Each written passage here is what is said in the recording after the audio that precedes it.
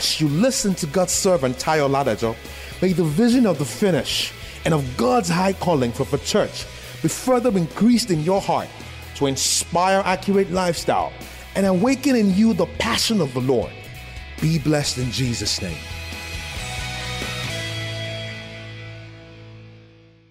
Take heed of two things. Two things are important. Take heed what? What you hear.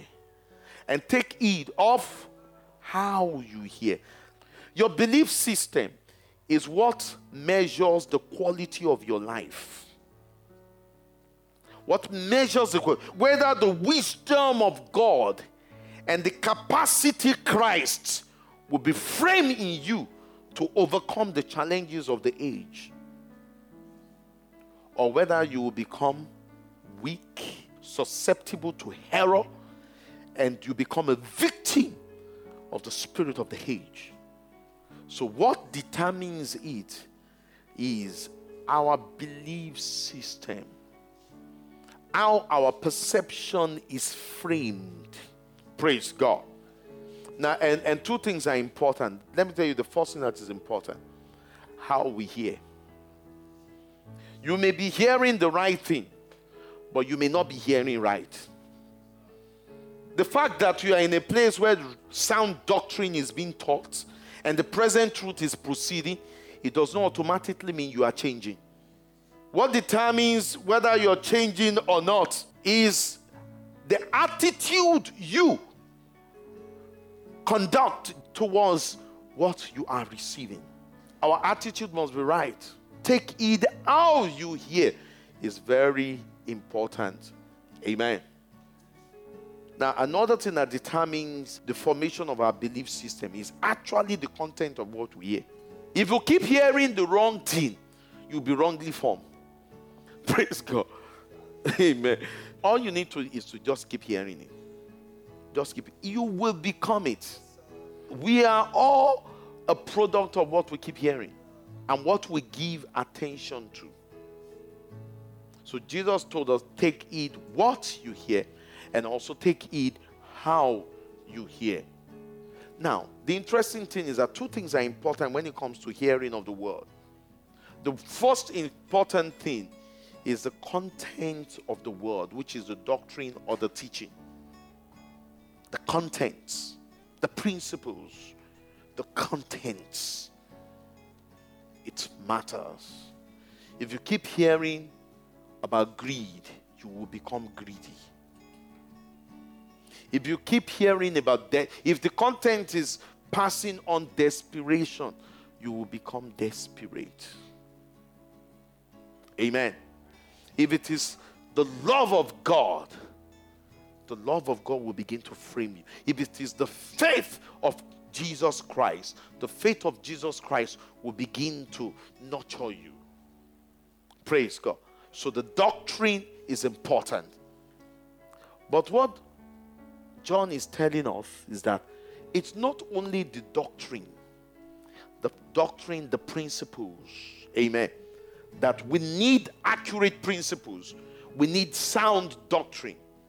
But John is telling us that not only the principles and the doctrine, the spirits is very important. There are times where the doctrine might even be right, but the spirit is wrong. Actually, a lot of times they go together. A lot of time. Let me give you an example.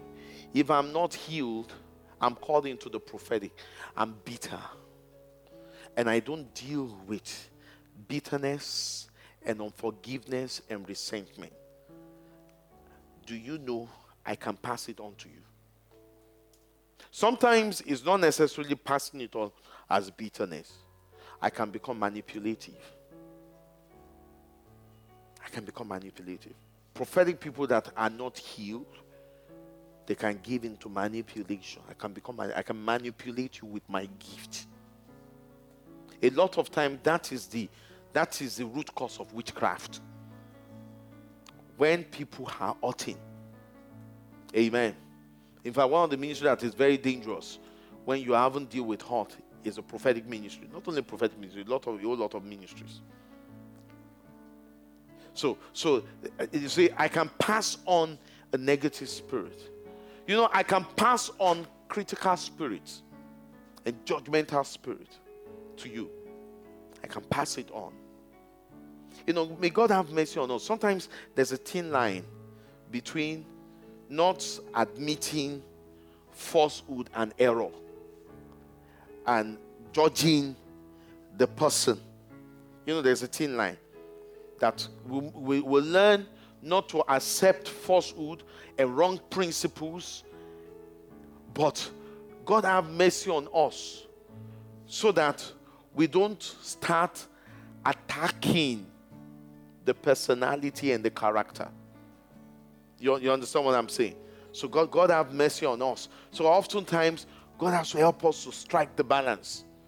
That whatsoever is not consistent with the New Testament doctrine and the message of Christ, the message of the kingdom, we don't consume it.